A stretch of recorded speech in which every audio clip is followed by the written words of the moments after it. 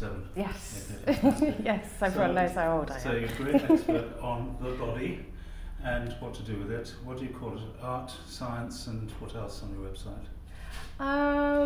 Sort of art researcher, biomedical stuff, yeah. Yeah, and sort of challenging some of the ways in which biomedicine represents the body in relation to fatness and other things. Yeah. So if you can... So I'm Rebecca Harris, as you know, artist researcher based in Cornwall, and I'm going to read from a paper only because I have a monkey brain and we will be all over the place else, so I need to make sure I'm covering everything. So this is from my MA project, which I completed, which will be about 5 years ago now. So I've always had an interest in the human body, it's always featured in my work. So my practice mainly explores the biomedical and the psychosocial aspects of the materialities and the embodied experience of the human body, and most notably the female body. So the artworks have always been instigated by the personal, so events in my life sort of informing what I make. So it wasn't just a form of catharsis, but it was really a means to fully investigate the pertinent themes affecting me in my life, and of course the universal themes then that come from that. So rather than the work being autobiographical, so that's just telling you something of my life, I was starting to look at it being ethnographical. So you do not need to know anything about my personal story to engage with the work. There is a sense of autonomy to the pieces, and it leaves room for you to explore your own story, experience and attitudes towards the themes that I cover. So unless otherwise stated, actually I don't think I ended up using other artworks. The images are of my own up here. So to label someone obese obscures that person. All that can be seen is the fat. They become stigmatized and the process then turns them into mere objects. So Obscure Objects of Obesity was my MA project, finished in 2013. It explored through my art practice the notions of the fat body as a deviant body, a body that needs to be controlled, restricted and recontoured to reach a satisfactory normativity. The project developed from the emphasised awareness of my own body, and that was prompted by the anticipation of a gastric bypass that I was going to have in August 2012.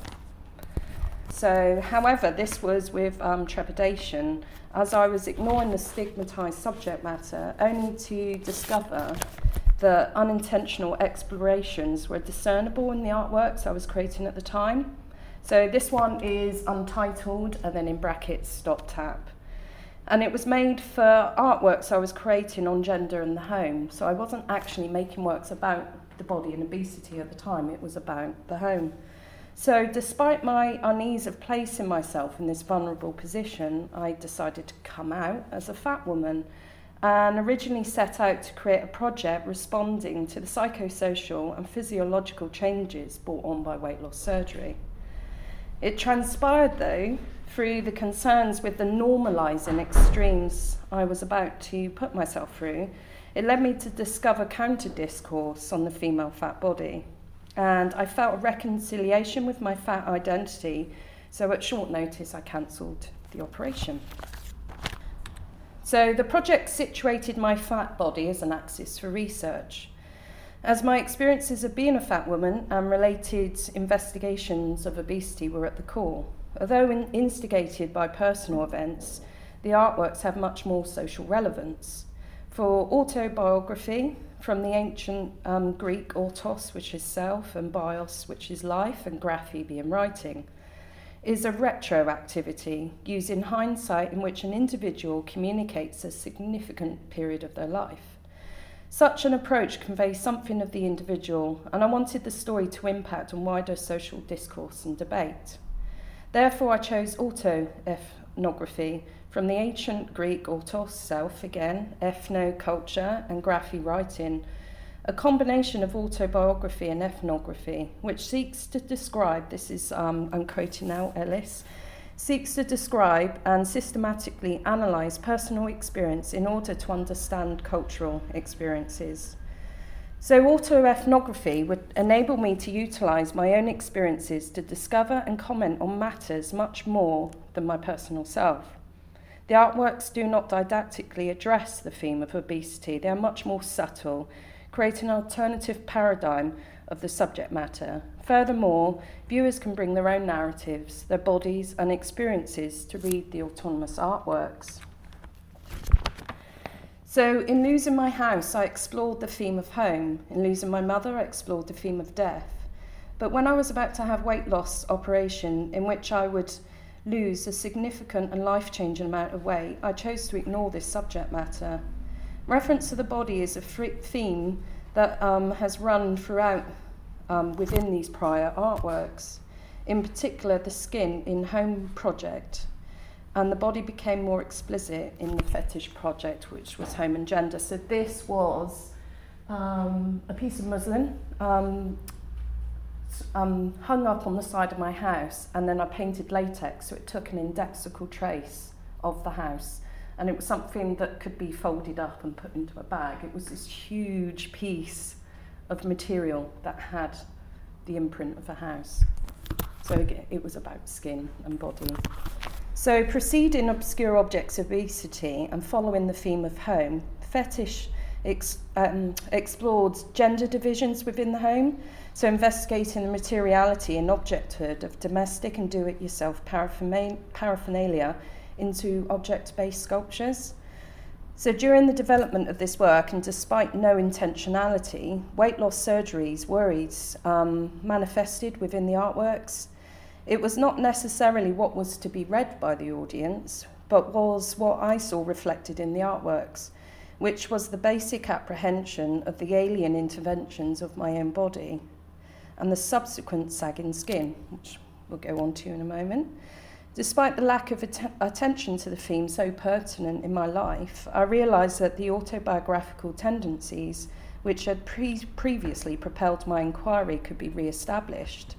The artworks were clearly embodying my concerns, and this was an opportunity to fully embrace and explore the subject of obesity emerging from these artworks. A gastric bypass, which was a procedure I was just weeks away from during the conclusion of my fetish work, makes permanent gastrointestinal alterations. It restricts consumption and causes malabsorption through the creation of a small pouch from your stomach and then the shortening of the small intestines. Seeking to normalise my abject body, which I'd spent a lifetime disavowing, and despite so much focus on this body, I had divorced my physicality, or rather the reality of my body, with my identity, and became a repudiator of my own physical existence. So these are some very tiny drawings that I was doing. In the book Absent Body, The Absent Body by Drew Leder, utilises both medical and phenomenological theory to create the term disappearance. To argue in day-to-day life, the body is self-effacing. At most, it is surface body. And through some form of dysfunction, it thus appears. My effacement was extreme. I was ignoring my body, but following the clinical pathologizing process, I could no longer ignore myself, and thus I profoundly disappeared. Brought to the fore was the heightened sense of awareness of my body's failure. Furthermore, knowledge of the data on mortality rates, surgical complications, impact on quality of life, hair loss, malnutrition, and excess sagging skin all sought to compound this disappearance. Therefore, considering my previous tendencies to use personal narrative, it became of no surprise how an acute phenomena would affect my practice.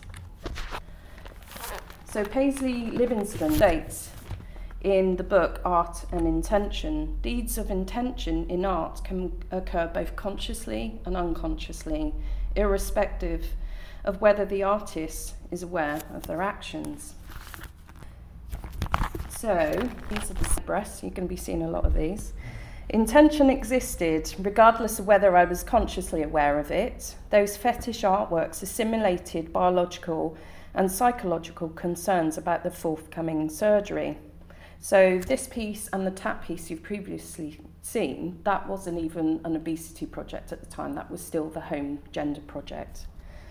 So Untitled Stop Valve, the previous one, became emblematic in referencing alien biomedical alterations of the viscera. A second distinct piece from the previous work, these are called Life Sucks, illustrated the simple fear of sagging skin and the loss of female body definitions.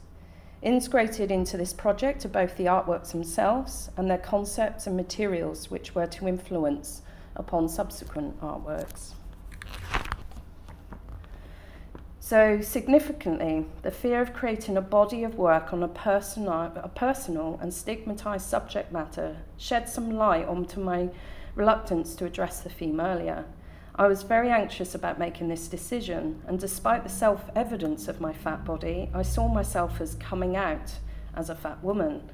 It was a means of personal acceptance and declaration, which Eve Sedgwick states as a renegotiation of the representational contract between one's own body and one's world. However, I considered I would not be fat for long, as I would rid myself of my life-stigmatising body and soon be normalised. So Australian feminist Samantha Murray considers the experience of the live fat body as one in suspended animation. So you're waiting to become thin and accorded personhood whilst residing in a constant disavowal of one's own flesh. As soon as I developed my interests in fat studies and activism, I felt a form of reconciliation with my identity as a fat woman and horrified at the extremes I was about to put my body through. So, although I did not have the procedure, I persisted with my inquiry. So, drawing from embodied experiences previously mentioned, I remained as an axis for research. But autoethnography was no longer completely relevant on its own, so I adopted a triangulation approach to include autoethnography, thinking through making, and discourse inquiry. So they all would feed in a kind of cyclical motion. So discourse was recognised as always being an active method of inquiry from the onset of the project. This form of exploration was significant as my subject matter is heavily entrenched with the discourse, as Murray suggests. The fat body is a site where numerous discourses intersect, including those concerning normative feminine beauty and sexuality, health and pathology, morality, anxieties about excess, and the centrality of the individual in the project of self-governance. Being a chubby child and an obese most of my adult life, I was well aware of the negative ways society saw me and how this towards how I felt about me and my body. So Gillian Rose states discourse is a particular knowledge about the world which shapes how the world is understood and how things are done in it. Furthermore, we categorise and interpret objects, subjects, and the world only through the structures available to us, and are often not aware of those formations that make it difficult to question. Although I knew what my body and personhood meant in society, I did not consider anything counter to this. I was fully involved in this negative discourse by seeking means to normalise my body so I could literally fit in. So at the time of waiting to be operated on, this is one of the pieces I made. So I saw the anxieties of that alien intervention within that artwork. So this piece then instigated the research on weight loss surgeries and the attitudes towards obesity. So I could hone this physical and societal notions of restriction and control. Following this, I discovered the counter-discourse of fat studies and activism, finally becoming empowered and seeing my body as a worthy entity, which led me then to cancel the operation. So thinking through making, I dynamically took part in discourse. I was discovering, questioning, and resituating my social place, and then contributing through my arts practice to those reflections to offer the viewer an opportunity to take and question their understandings of obesity. So although my fat body instigated the research, it was a thinking through making approach, which opened up a further realm of discovery. For example, this piece, Deep-Seated Anxiety, aims to unite both inside and outside sites of the body, referencing the related surgical procedures of body contouring and liposuction. For this artwork, I did not know what I was going to initially make, just that it would be a form and it would evolve from there. So it was a form made, it was covered in calico, and then these intestinal type pieces, that was going to cover the whole thing. But I got to a certain point where I felt that was like a torso, and that was just representing that area. And as I was pulling the calico tighter and tighter, it was then representing to me that reconstructive of trying to reconciliate the sagging skin with the new form inside. And if you see the piece, you see this tension on those seams, because I kept finding more and more seams to keep sewing and sewing. So Life Sucks, my boobs again, has significant signifying content stemming from the objects used as well as what I have done with them. So initially, feminist ideas may be construed from the knots created within the tights, and anthropomorphically references sagging breasts. But it was also tights and the embroidery hoops, which signify much more. So the found objects are of the world, and they retain their thingness, as I do not attempt to conceal their identity. So sociologist Julia Twigg states, in the case of clothing, there is a relationship mediated between the body and the social world. So she continues, forming the vestimentary envelope that contains and makes manifest the body, offering a means whereby it is experienced, presented and given meaning in particular social contexts. So anyone familiar with clothing in Western society would quickly decipher the gender ascribed to tights from the exposed yet diaphanously covered legs of women. The women's section in a clothing store hosts a whole range of tights. Just yesterday I bought myself a new pair of tights whilst I was shopping in Tesco's. You know, you can find them everywhere. So emphasising the surface of her legs, the tights act as a means to conceal her skin, but in turn reveal the intimate contours of her body, whilst acting as a pseudo-skin.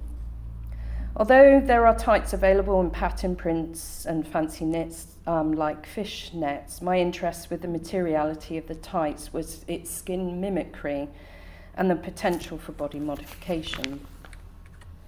In a cultural analysis of the skin, Claudia Bentham highlights tendencies to fetishize the surface of the female body, coming from the focus on the skin being a concealing veil of what makes woman other. And it's on the surface where the coding of femaleness takes place. Therefore, tights become a conduit to explore the discursive context of the female skin, of which I go into more detail in the Skin as Repository section.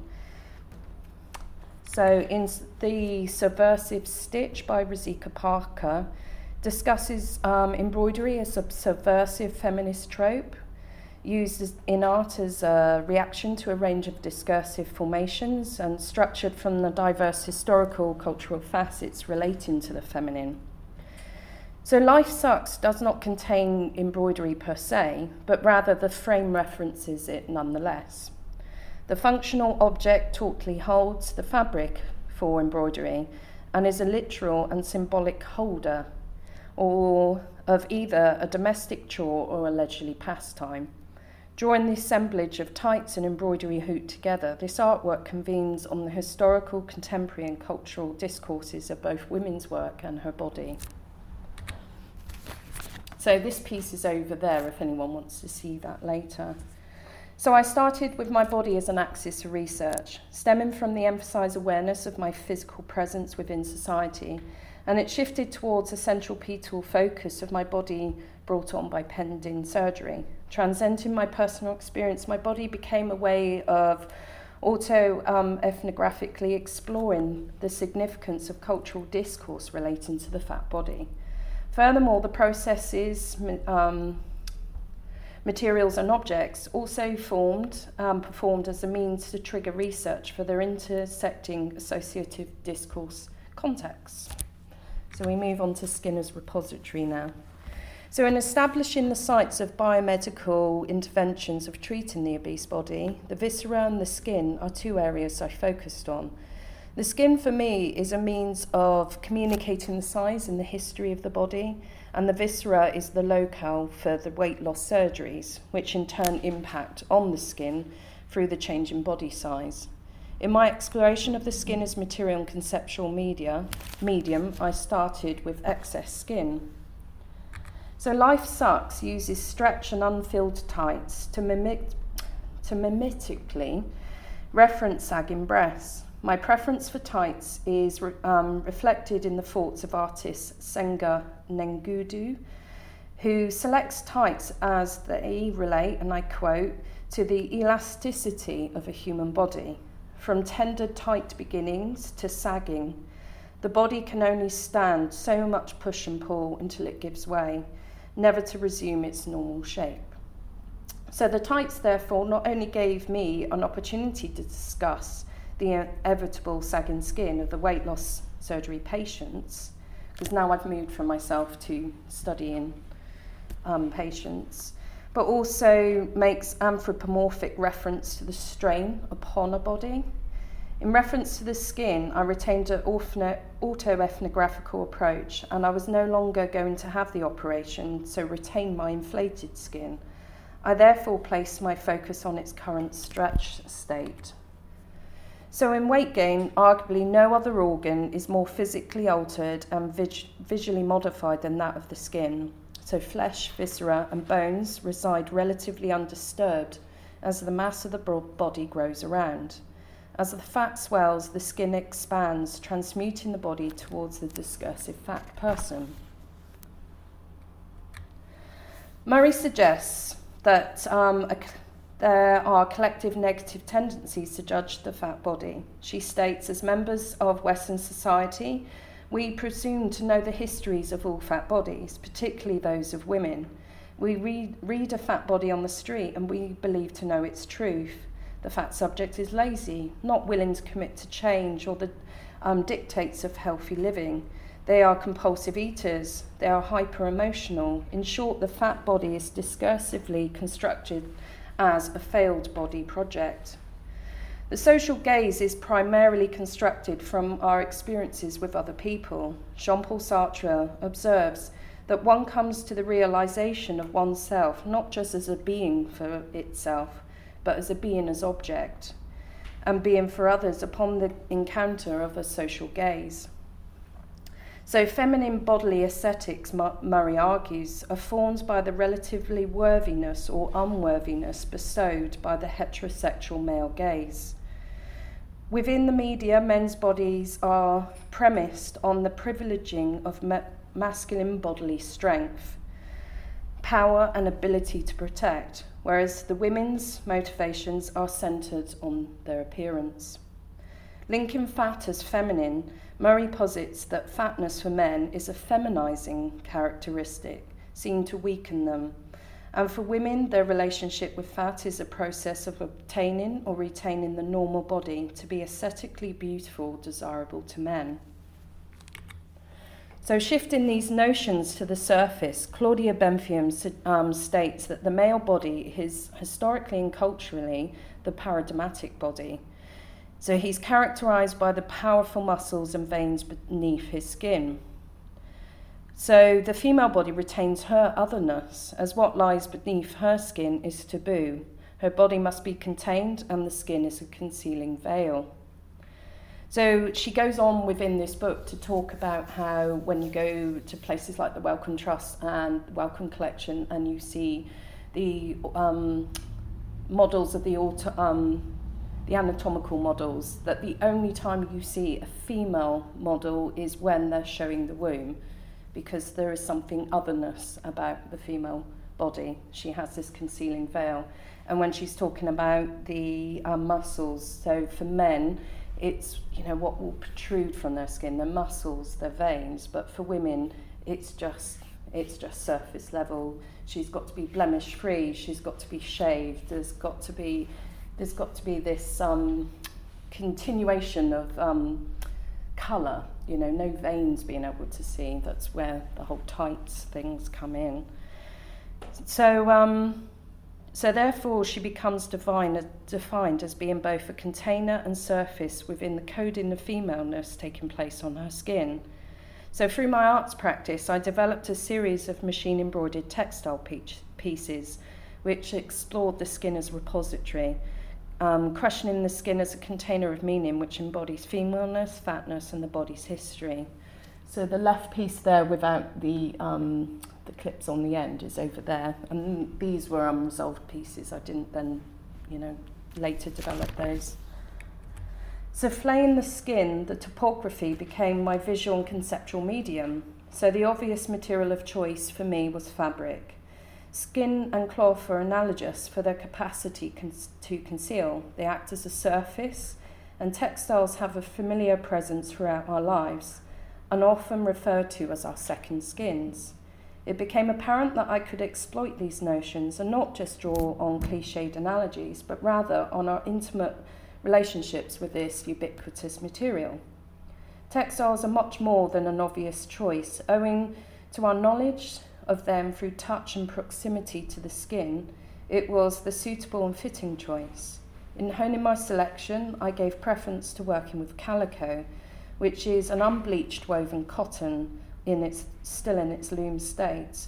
And in fact, this cheap and insipid fabric is not generally used for any bodily adornment, rather owing to its primal state. So this fabric in itself is naked. So in the investigation of the fat skin's materiality, I witnessed the stretch marks as something which acts as a memorial. They are unapologetic and do not forget a body in excess, to become the indices to what the skin endeavours or endeavoured to contain. The antithesis of the controlled nature of the thin person, materiality of their body, the stretch marks symbolically render upon the surface of the fat person a body which is out of control and is in strained containment. Bentham states the skin is conceptualized as something that is worn, it is an inescapable garment. And thus the mass of the fat body is seeking to break its boundaries by displaying the ruptures upon its sheathing membrane. Although the male skin can stretch in the same way, Bentham situates the female skin as a locale for female coding, which explains the attitude of feminine beauty being skin deep. In the article tracing the skin surface, Melanie Hurst argues that male tendencies to fetishize female body parts lead to beauty endowed upon the surface, and a superficial ruse or lure is deeply embedded in sexist contempt for femininity, and this contributes to the feminization of the skin. On the veneer of the female body, beauty is interrupted by stretch marks. Their emergence is unwanted, which leads to a demand in cosmetic preventions and treatments to a predominantly female clientele. Furthermore, stretch marks have connotations of femaleness in their indexical tracings of pregnancies, and alongside notions of women aspiring to be stretch mark free, leads to femaleness and stretch marks inextricably linked. So upon the calico surface, I sought to elevate the status of the cloth and embellish its surface with what would normally be considered blemishes. The use of embroidery, mostly defined as a feminine craft, became a means to subvert the blemishes and create a seductive surface that abstracted the pattern of the disembodied stretch marks. Using a silky thread, the machine embroidery zigzag stitches alluded to the materiality of the shimmering stretch mark. These notions can be applied to how the body is modified through cosmetic surgeries, in which the hand enacts a power upon the material of the body to cut and sew in a reconstruction towards an aesthetic preference. But then, penetrating the border, I sought to investigate the areas of the body so heavily associated with biomedical notions of weight gain and weight loss, the stomach and intestines. Emerging from Untitled Stop Valve, this series of amalgamated DIY paraphernalia and stuffed tights explores the body's biomechanical state.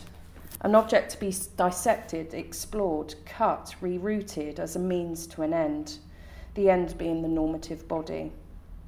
Criticised by sociologist Bill Hughes, biomedicine, the approach of modern medicine, has limitations in its consideration that, and I quote, health is the approach of modern medicine, has limitations in its consideration that health is solely dependent on its repair and ignores the thinking, feeling, and social aspects of healthy human existence. Hughes goes on to state a preference for biopsychosocial medicine, as human existence is simultaneously biological, it's psychological, and it is also social. This is in fact a term I found to fit my approach to the subject of obesity. I critique the biomedical approach in reducing the digestive system to a functioning state, similar to that of plumbing. So in Metaphors We Live By, George Lakoff and Mark Johnson see the house as a container of meaning. It is a container metaphor. So we are physical beings, we're bounded and set off from the rest of the world by the surface of our skins. And we experience the rest of the world as outside us. So adopting this metaphor, bodies like houses contain a whole host of functioning pipes, and the wires to give us life, and the plumbing to remove waste. Hidden within the guts of the home, these functions continue without our attention. So just like Drew Leader mentioned earlier, there is that disappearance, and it's only through their dysfunction that they then appear to us. No, gone back. So these internal like body parts, so this was, I don't know if you can quite tell, it's the tumble dryer hose. So it was a piece about this big, all knotted and intertwined. So internal like body parts also appear anthropomorphized, looking like bent limbs, adopting a similar approach to Sarah Lucas's artwork. So these terse constructions rely on a concise visual analogy. A lightness of touch is integral to my making, utilising the inherent language within those objects like a truth to materials and not exerting too much pressure upon them. It enables the artworks to retain their autonomy, using already existing knowledge of the objects in the world and giving it enough signifying content to draw on the reading of the body, but does not attempt to overtly lead to any specific reading. Primarily, the body is used to read the objects, in how it interacts with familiar objects, and the body's status as an axis for perception. We are our bodies, of and in the world, and as proposed by French philosopher Maurice Merleau-Ponty, we perceive the world with our bodies. Through this manipulation and emphasising of materials and objects which exist in the physical realm with us, I use materiality to create a dialogue with others' bodies. A piece which aims to be a body rather than of the body and unites both inside and outside is deep-seated anxiety. So it focused on the female-centric area of the body, the abdomen, the locale of what makes woman other, and it emphasises the core of the body. So many soft textile sculptures adopt the traditional craft of toy making by stuffing and enveloping fabric form, like the artworks by Annette Massager. I never know if I pronounce that right.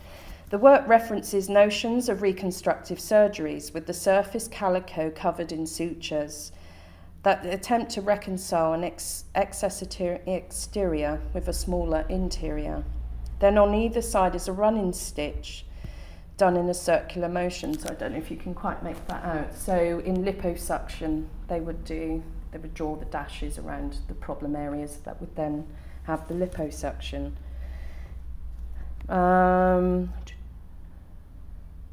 So Bryony first states that soft sculpture invites a language of anthropomorphism, of bodily projection and empathy.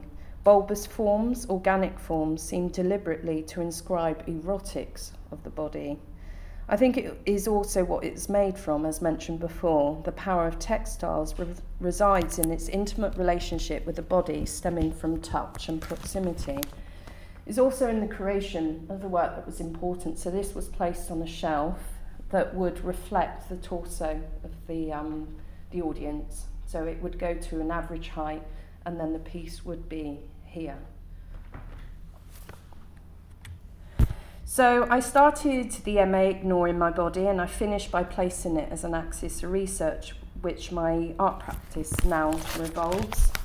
The obese body was a sort of literal elephant in the room, and then formed the crux of my inquiry. I was anxious of how the artworks and my coming out as a fat woman would be received. Knowing all too well the negative and sometimes aggressive responses towards fat subjects. Through this project, I felt I was contributing and encouraging audience engagement with current debates and other disciplines on the research within obesity. So, although my body became the personal instigator to the project, it later evolved to be of wider significance. Developing my ethnography methodology, I could use the autobiographical for much wider cultural significance. So at the time, I could not say with absolute certainty if obesity was going to be a theme I would always explore, but the body in general definitely was. It was through these 2 years on the MA I discovered who I am as an art practitioner, and the body is not just a subject matter for me, but it's actually exploiting the viewer's body as a tool to perceive.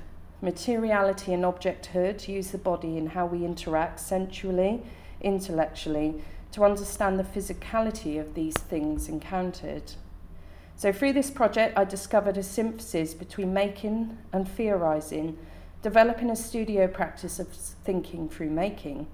Initially, I would read the theory and then I would try to illustrate it. Then later, I would make something and see what I could pin on to that. So now my practice is a fusion of theory and making. It's a cyclical process. The studio work is thinking work, a dynamic process of theoretical research taking place within and from my making. So since the completion of the project, my work has still continued with the theme of the body. So this is the Wellcome Trust in Eden project piece about the human microbiome. So this was quite an interesting thing to explore at the time. It was about the microbes on the body, and if you see the whole piece, it was about the sterile womb, and so that was quite an interesting piece. So not quite able to leave the theme of the sagging breasts and fat loss, I did a show which was actually would have been happening right now last year, which explored expansive story of breasts. So this year I aim to return to an obesity-related form of inquiry which delves deeper into the skin as repository. So following my own weight loss, so over the last year I've lost 7 stone, and that's been non-surgical. My own body has become a site of conflicting identities. So I have this new form, but I have a mass of sagging skin. And my weight loss still continues, that would only get worse over time. So I aim to explore the literal metaphorical reconciliation with these dichotomous forms. The large cascading stigmatized shell is a stark reminder of the body I've left behind, now enveloping my new changed form.